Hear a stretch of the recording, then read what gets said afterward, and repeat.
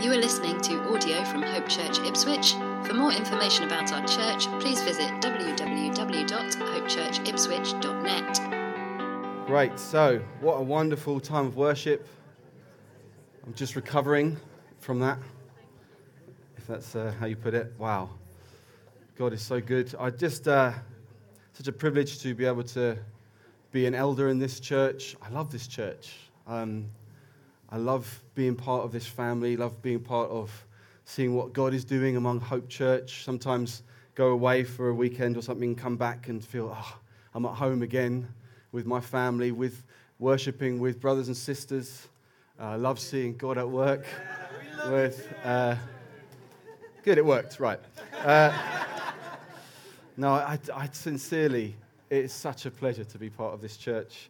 God is restoring people's lives, helping people to stand in the goodness of who He is, restoring marriages, restoring families.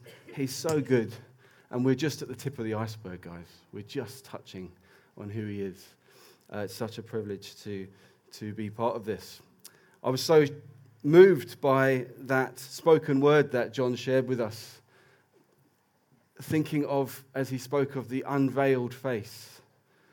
One day we will stand before our Maker, His bride, as a bride who's gone down the aisle, and the husband stands before her and is stunned and overwhelmed with love for her and lifts the veil, and they look at each other face to face. That's our destiny. That's what our rescuer has done for us, to come and say, "You're my beloved." And we're going to learn about that a bit this morning. What a thought. What a Saviour.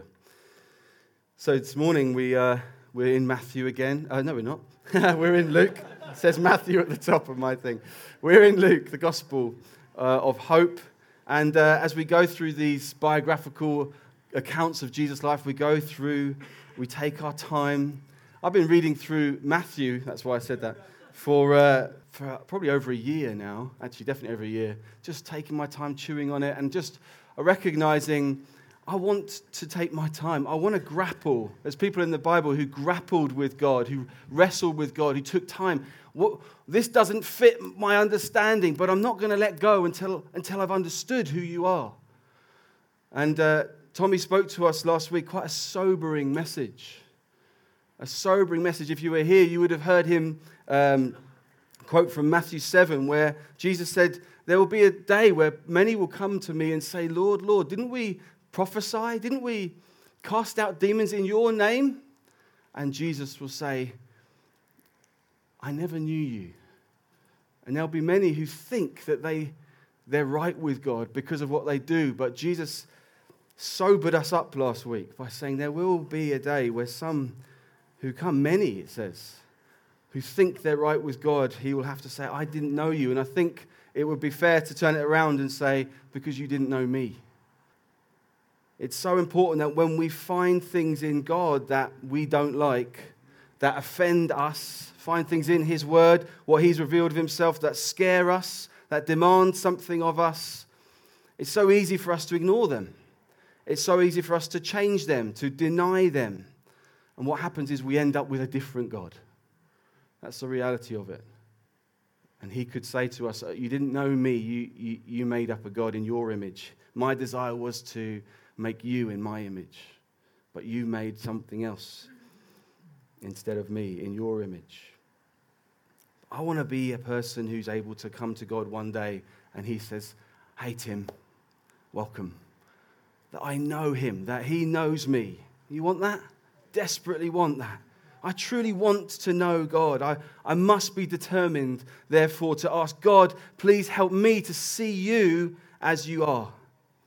And trust that where that offends me, I'm the one who changes, not you. Where that scares me, I trust you. Where it demands something of me, I remember you're worthy of what you demand. A life poured out for you. This is what it is to take our own soul seriously. It's what it is to take your existence seriously, to take eternity seriously. God is beyond our comprehension. We can't know everything about Him. He is not completely knowable because we have finite brains, but It's not okay for us to raise our hands and just claim, well, we can't know him. We can't know him. I mean, if he's God, how can we possibly know him? He has revealed himself to us. That's how we can know him. He has revealed himself in his word. He's revealed himself through his Son. If we don't come to the revealed God, we come to another God, a God we have made up. We don't want to come to that day and him say, I didn't know you. So we can easily create our understanding of God by making deductions of what we see. Well, this seems to happen, that seems to happen. I feel like this. This is what I hear around from other people. This is what I imagine. But God has revealed who he is. You've got to come back to God. Who do you say you are? We just sang, you are who you say you are. If he's not who he says he is, then I'm not who he says he is either. I can't sing, I am who you say I am, if I'm saying, but you're not really who you say you are. I don't really believe that. It all falls down like a pack of cards. We need to come to the God as he has revealed himself. And going through Luke, we are learning, who are you, God? Show us who you are. Reveal to us, who do you say you are? Because you must understand, he will be known for who he is, or he won't be known. So today we reach Luke chapter 3 and this great revelation of who God is. This great revelation. After John has just been saying, you must be baptized for the repentance of your sins, here comes Jesus in verse 21 of chapter 3. It says this, now when all the people were baptized, and when Jesus also had been baptized and was praying, the heavens were opened, and the Holy Spirit descended on him in bodily form like a dove. And a voice came from heaven, you are my beloved Son. With you I am well pleased. Father, we just want to, on the back of reading your word, just ask you to speak to us today. Please speak to the depths of our souls today. Lord, we want to know God.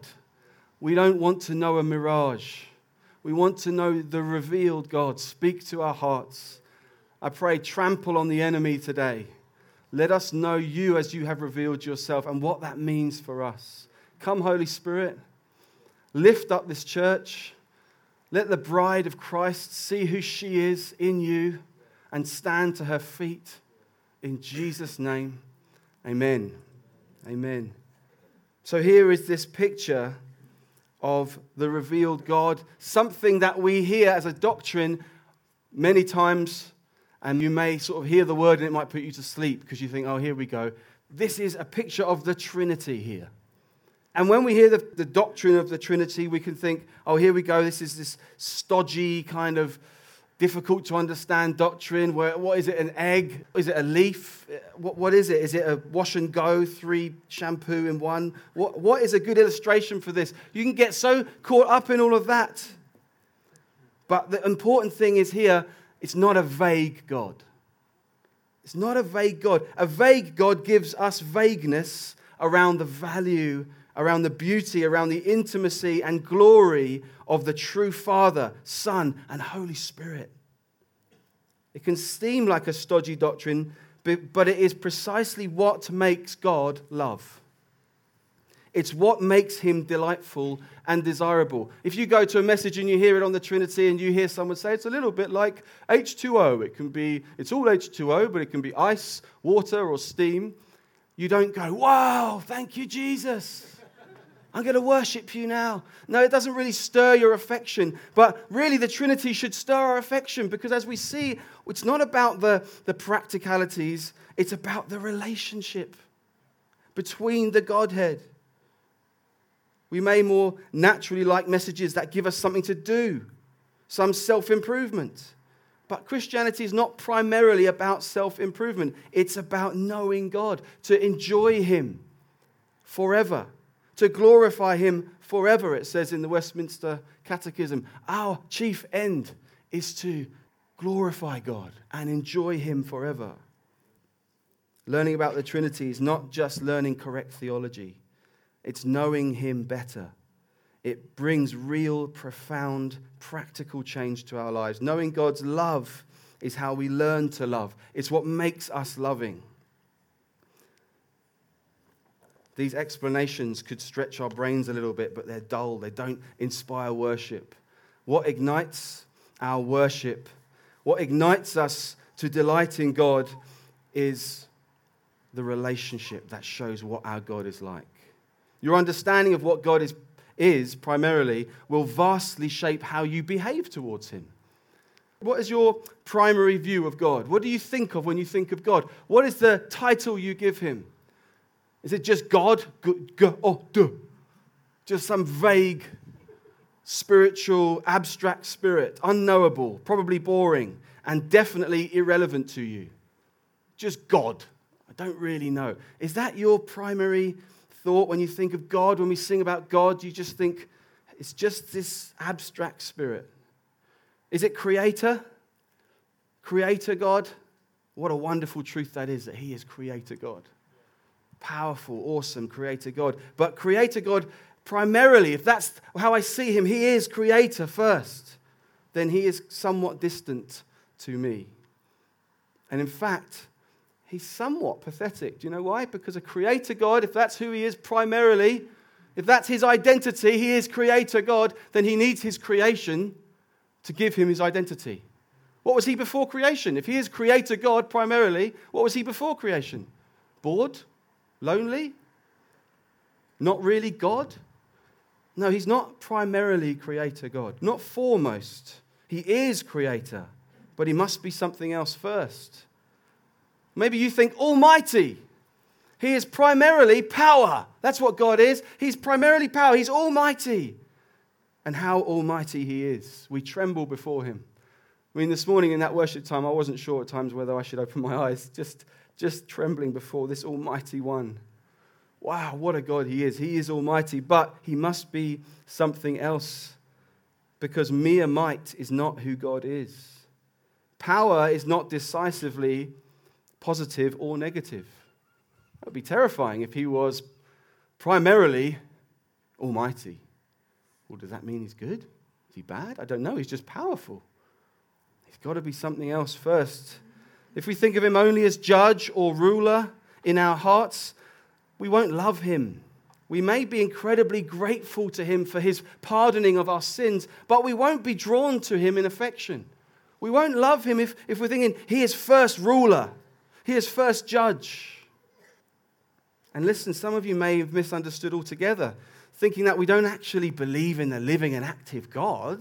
No, God is our word for church and this group and these people here. It's this thing we go through to make us feel a little bit better. And listen, if that is deep down what you really have settled with, you will be absolutely miserable. You will be uninspired. If this is what God is, I mean, no offense, but look around. You're going to be constantly let down. I go to God each week. I go to my God in midweek for my life group. But we're human, right? We're going to let each other down all the time. We're not going to inspire each other the way that the living God can inspire each other. Again and again, we will be disappointed because we put people in a position in our heart that only God should be in and only God can satisfy. God has revealed himself before anything else as Father. That's what it is in this passage we see. Before the foundations of the world, the Father loved the Son. That's what the word is clearly saying. Before anything else, there was a loving community of Father, Son, loving each other by the Holy Spirit. Throughout Scripture, we see the Father revealed as we read, Israel is his firstborn son. He carries his people as a father carries his son. He disciplines a man as a man disciplines his son. He has compassion on those who fear him, like a father to children. He speaks as a father to sons. These are all phrases throughout the Bible. This is the picture that we have of God. He was a father before he was a creator. He's a father before he is almighty. He is a father before he is ruler. But he is those things. So we must think of him as ruler, creator, almighty judge, we consider that he does all those things as a loving father. Yes, he is judge, but he is judge as a loving father. Yes, he's creator, but first he does that as a loving father. I know that some of you, this will be a bit of a sticking point because your experience of father was not good. Perhaps still it isn't.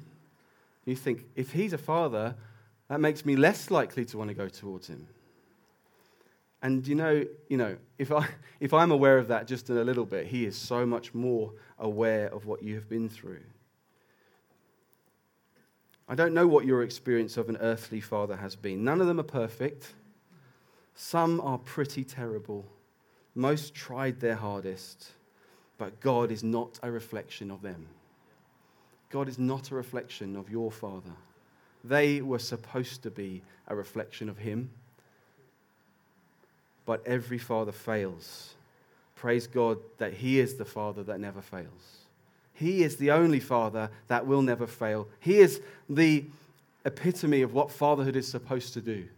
Fatherhood is supposed to be. I'm really enjoying my midweek group. It's our Dads Together group. And we're talking about what it is to be a father. Is fatherhood just a biological thing? Is it just that I have had offspring, so that makes me a father? Not in the Bible. The Bible, father is through and through who you are. Father is strong. Father is provider.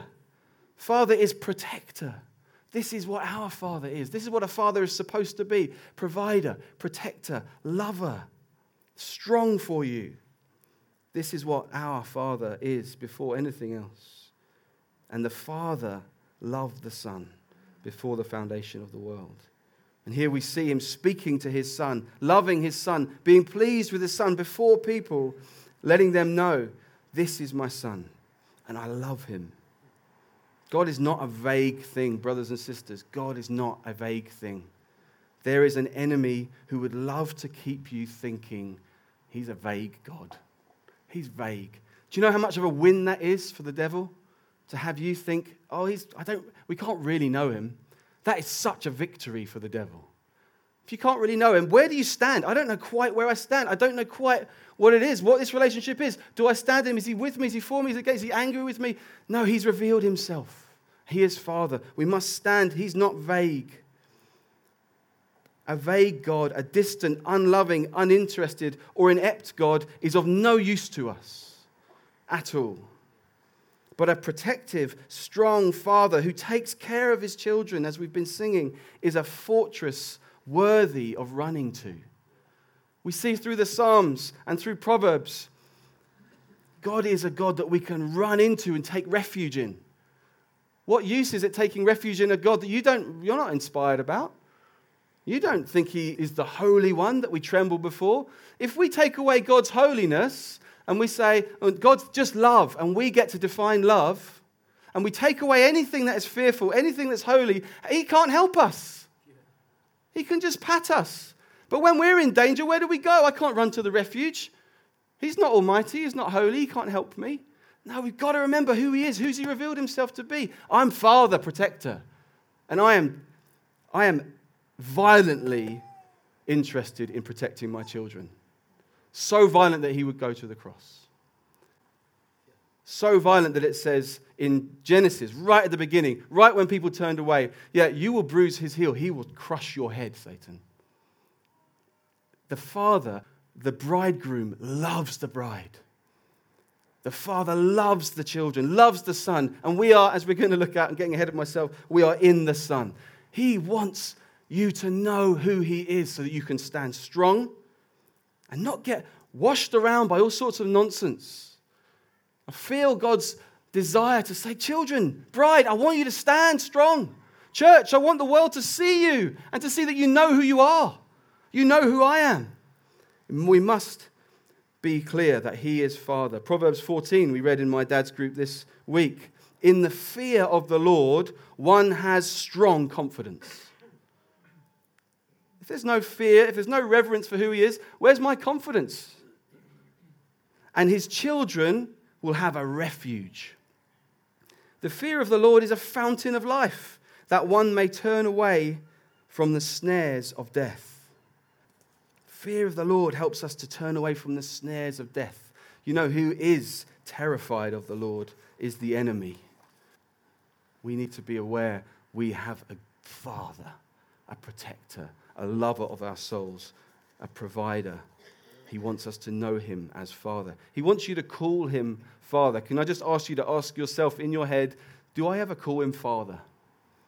When you pray, do you pray Father? Jesus said, when you pray, pray our Father. Do you just say Lord? I sometimes hear myself and I think, I'm just praying Lord, Lord, Lord.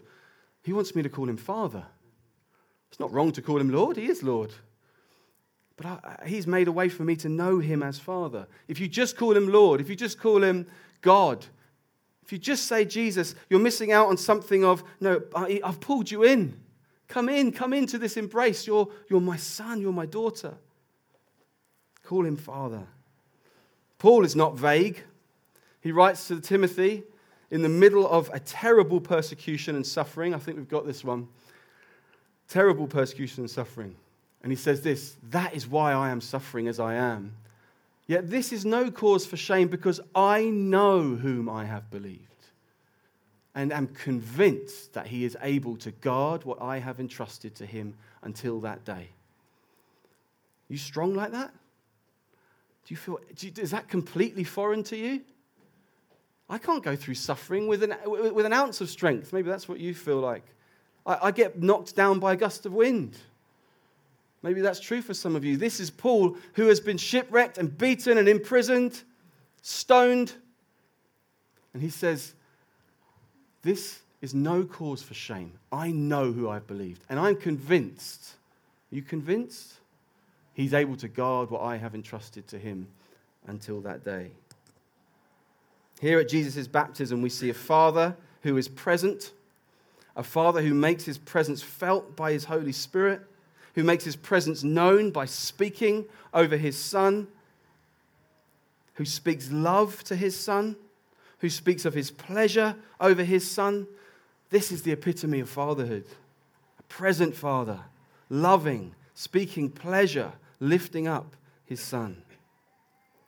So we now look at, why was Jesus baptized? Wasn't John just speaking last week about this baptism of repentance for those who need to turn back to God, the sinners, the rebels? Isn't it us who need to be baptized? Jesus, why are you being baptized?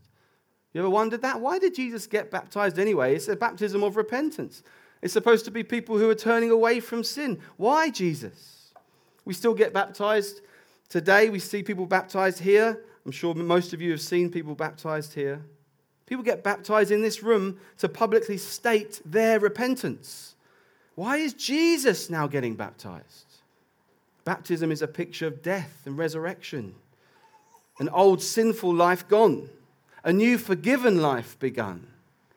But Jesus had no reason to need forgiveness. He had done no wrong. What's going on here? Why is Jesus getting baptized? This is actually a remarkable thing, and it ties in, if you've got your Bible open still, with this whole genealogy, this whole section after till the end of chapter 3. It talks about Jesus and his genealogy, who he came from, all the way down to Adam, the Son of God. Because baptism is an act with layers of deep significance. One of these things is that it represents identification with something. So Paul says of the Israelites being baptized into Moses. You identify with Moses. And Christians are baptized into one body. That's what we've become. We've been baptized. We identify as one body. Or into Christ, which is Paul's most favorite phrase for what a Christian is. You are in Christ. To be baptized is to make a statement about your loyalty, about your allegiance, about your identity. When we see people here baptized under the water, they're making a statement. My allegiance is with him. I'm his now. My identity is in him. I'm baptized into Christ. So when Jesus comes to be baptized, what's he doing? He's identifying himself with the people who need, as John says, a baptism of repentance for the forgiveness of sins.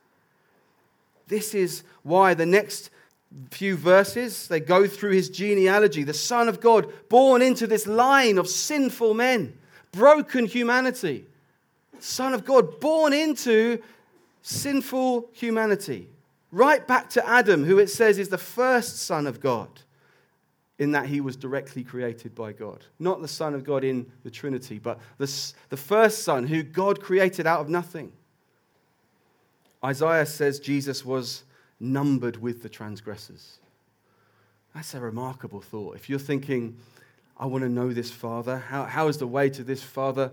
What is it to be the bride? Well, it's to have a rescuer. It's to have someone who is the hero, who comes down into the pit of destruction, the one who takes on himself what could be the only way out for those fallen. He would take it upon himself, say, I will be identified with the broken, so that the broken can be identified with me, so that they can be substituted with me. Here's the Son of God before he even begins his ministry years. We haven't hit his ministry years, where he will show again and again that he is other. This God who's in human flesh and again is healing people, raising people from the dead, turning water to wine, incredible teaching. He hasn't started that yet. He's not begun that yet. Before he begins that, he wants us to know this. Consider me to be one of them. Before he has shown the world, I'm not of you, he wants to say to the Father, I want you to consider me one of them. I want to be numbered with them. I identify with them. Jesus willingly identified with sinful humans so that sinful humans could be identified with him and his righteousness. And it's into this that the Father speaks. You are my beloved Son, in whom I am well pleased. It's into that the Father speaks this pleasure, this ownership. Yes, I will see that. I will see what you say. You are numbered with them. This is the Son of God, just like Adam and just like the nation of Israel. The Son is loved by God. Just like Adam and the nation of Israel is loved by God. But unlike Adam and unlike the nation of Israel, this Son is perfectly pleasing to his Father. He doesn't just say, behold my Son in whom I love, and leave it there. He would have said that about Adam. He would have said that about Israel. But he can say about this Son, this is the Son I love, with whom I'm pleased. I'm pleased with his behavior. I'm pleased with his incarnation. I'm pleased with his love and his worship. I'm pleased with his sacrifice. I'm pleased with his substitution for man. Why is this declaration of love and pleasure such a good thing for us? Why is it such good news for us? Well, God's pleasure in his Son is a primary source for our peace about the assurance of a Christian salvation.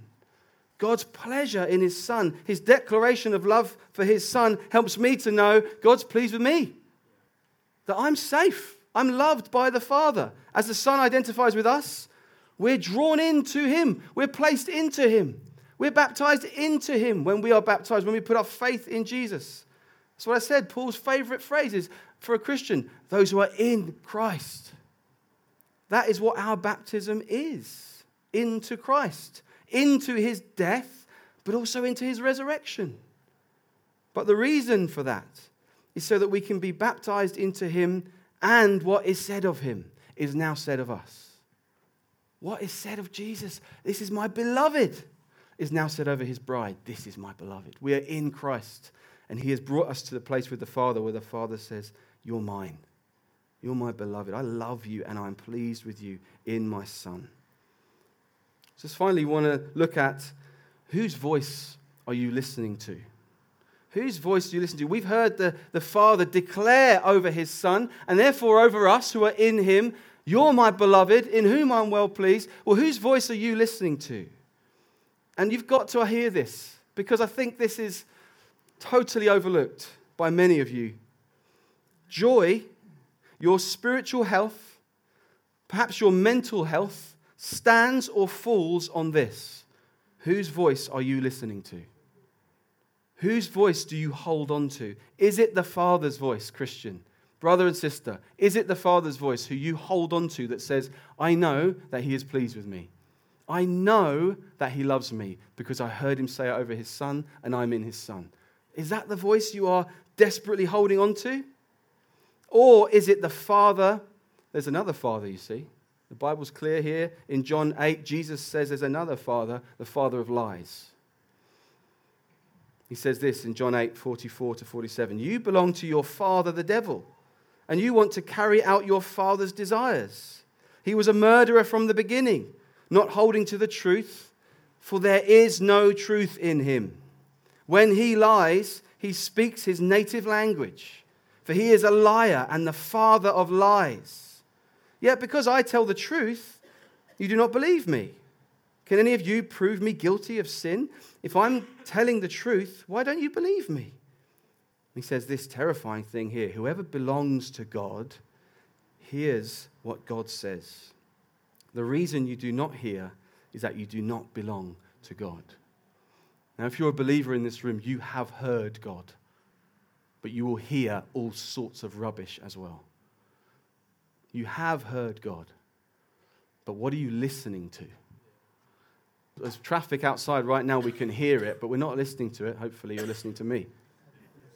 You can hear all sorts. What are you listening to?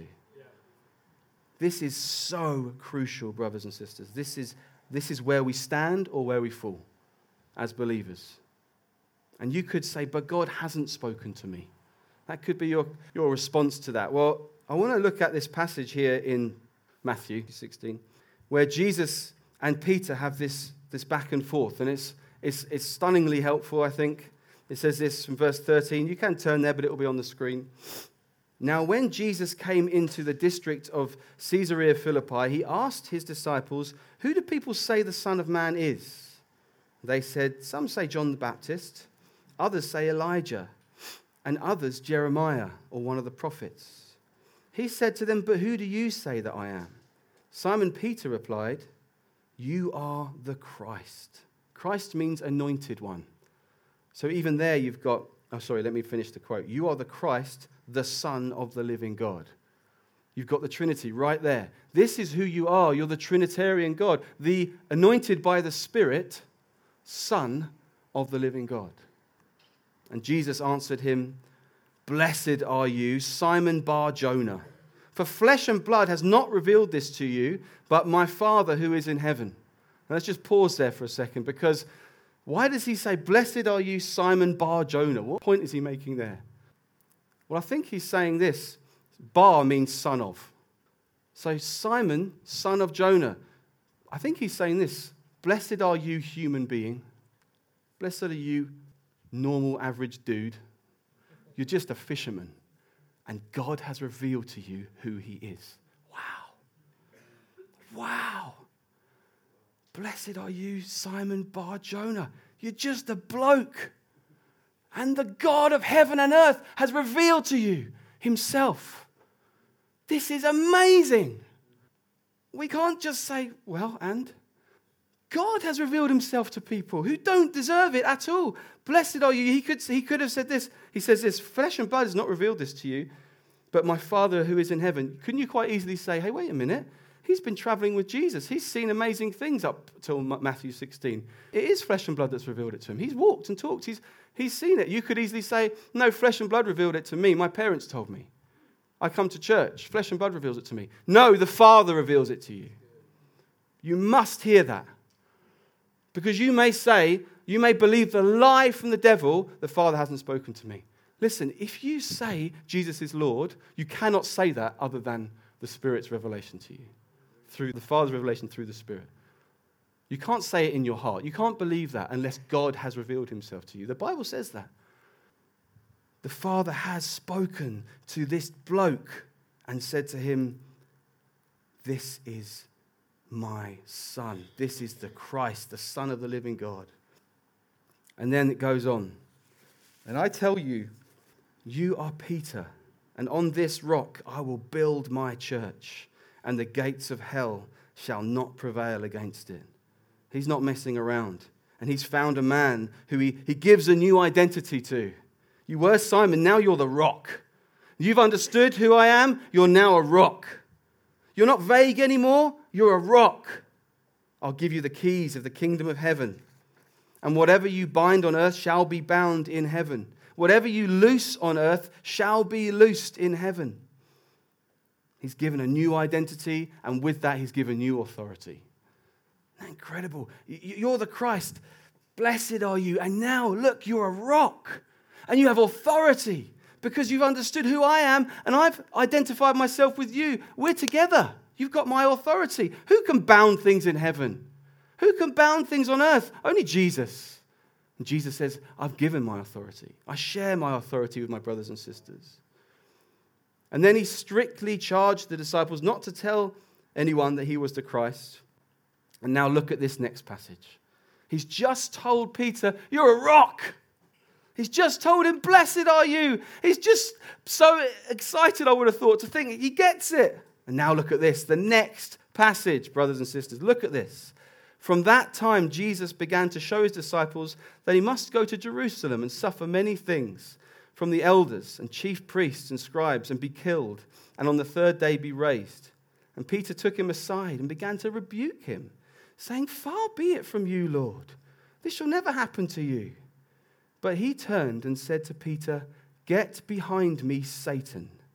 You are a hindrance to me, for you are not setting your mind on the things of God, but on the things of man. Wow. Ouch, right? You just said to me, I'm the rock, Jesus, right? Am I still the rock? Get behind me, Satan. He could so easily have said, hey, Peter, that's not the most helpful comment right now. Couldn't he? That's what most of us would have said. He's not messing around. I have got a destiny. I've got a mission I've got to fulfill. Who's speaking to me? Is this the voice of my Father? No, it's the voice of the enemy. Get behind me. We've got to be clearer on this. You know, there's a story in Judges where Samson sees a lion coming towards him. What does he do? He doesn't say, oh, it will pass on, let's just hide. He goes and he rips the lion apart. We've got to be like that. The devil says the enemy is like a roaring, prowling lion looking around for those he can devour. If we say, oh, maybe he'll pass on, will just be careful here. No, we've got to say, get behind me, Satan. You have been crushed by Jesus. Your head is crushed. We've got to recognize this. We are not on neutral ground. The Bible says we're either listening to truth or we're listening to lies. We're either standing on Christ or we stand on nothing. Romans 5 is clear. We're either in Christ or we're in Adam. We must be clear on who God has revealed himself to be, what he's done for us, who we are as the result. There will be daily temptations to listen to other voices that are essentially the world, the flesh, and the devil. Daily temptations. If you've never read Pilgrim's Progress, I'd really recommend it. This is a family version, and it is fantastic. Parents, get it, read it with your kids. Pilgrim's Progress is a story of a Christian journey, a person coming to faith in Jesus and walking out the Christian life. And so many voices come to this man whose name is Christian. It's an allegorical story. So many voices come through him as he's traveling through life. And those voices have names like fear, like despair, like doubt, flattery, knowledge, hate, worldly wisdom. You will hear voices all the time, Christians. Fear. How many of you who know, yes, I hear it all the time. Aren't you fed up of that? Haven't you had enough? Fear, this culture, oh man, my soul breaks for this culture. We are such a fearful generation. I lived in South Africa. You would have thought that would be a nation to be scared in. The crime rates, I tell you, we are a more fearful nation than they are. It's so sad. We are caught in this grip of fear. We should not be a fearful people. Despair, many of you, oh, I love you. I meet with people, talk to you, you're just despairing. You've got no hope.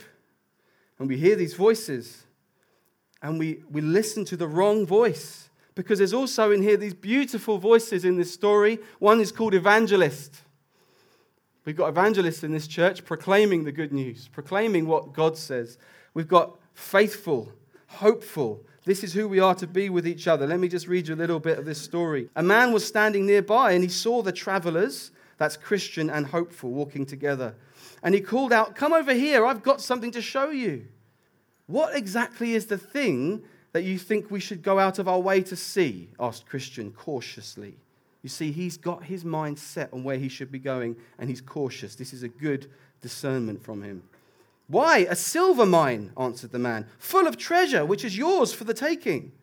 Hopeful was curious. "Let's take a look," he said. But Christian shook his head. "I've heard of this place," he said quietly, and then called out to the stranger, "Isn't the ground near the mine dangerous?" "Not very," he answered, but his cheeks flushed bright red as he spoke. A liar, I think. "Let's be on our way," said Christian briskly to Hopeful, and the two men prepared to walk on. "Aren't you even going to take a look?" shouted the man by the mine. Only then did Christian speak sharply. "You're just trying to make us do what you did.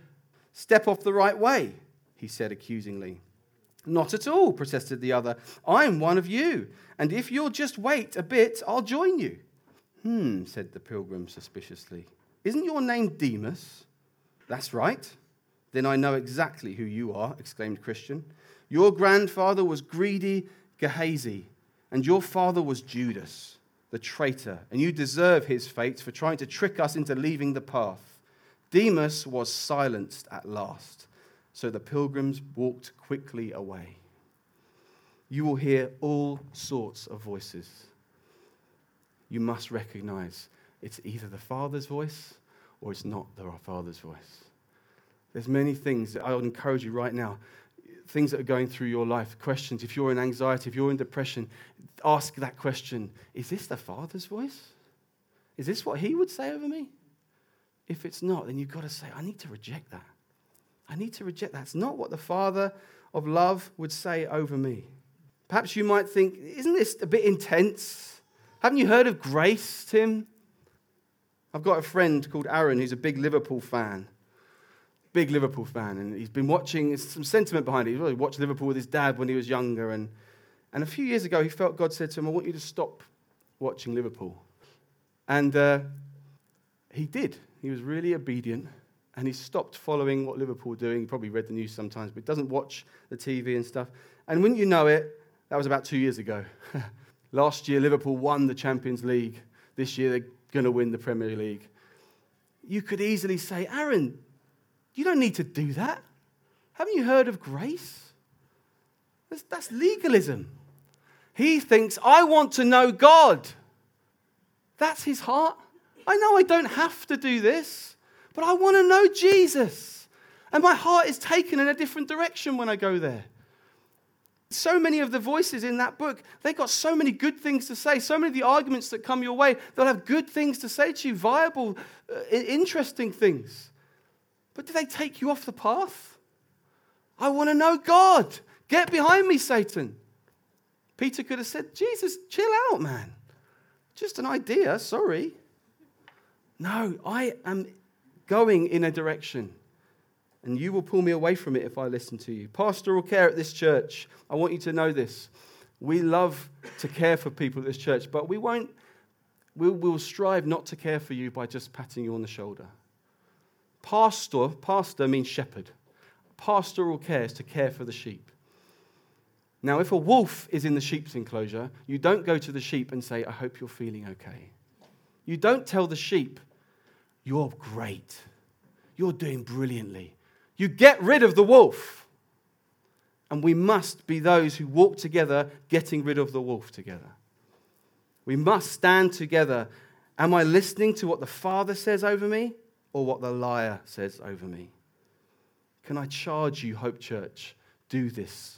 Do this to brothers and sisters. Do this with each other. Do this in life groups. Help each other to see this is not the Father speaking to you. Or is this the Father speaking to you? If you're just coming under condemnation, you just think, I'm just weary, I'm nothing, I'm a waste of space, I'm depressed, I'm fearful all the time. Wait. You've got a Father who loves you, who protects you, who stands with you, who will never leave you or forsake you. What are you listening to here?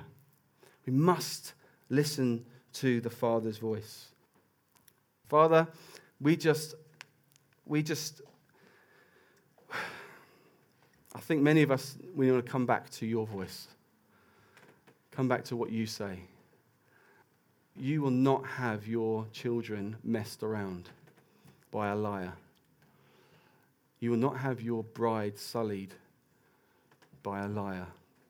And I pray today you'd help many to recognize the dignity of being a son or a daughter of the living God, the Father of all things. Help us, Father, to stand in the goodness of who you say we are. Help us to help each other, pick each other up, stand each other on our feet, say, what does the Father say about you? Who are you in Christ? You either stand or you fall on that. God, help us. We want to show the world a church that knows who it is, that knows who you are. Help us in Jesus' name. Thank you for listening to audio from Hope Church Ipswich. Please feel free to make a copy of this content, but please do not edit the content in any way.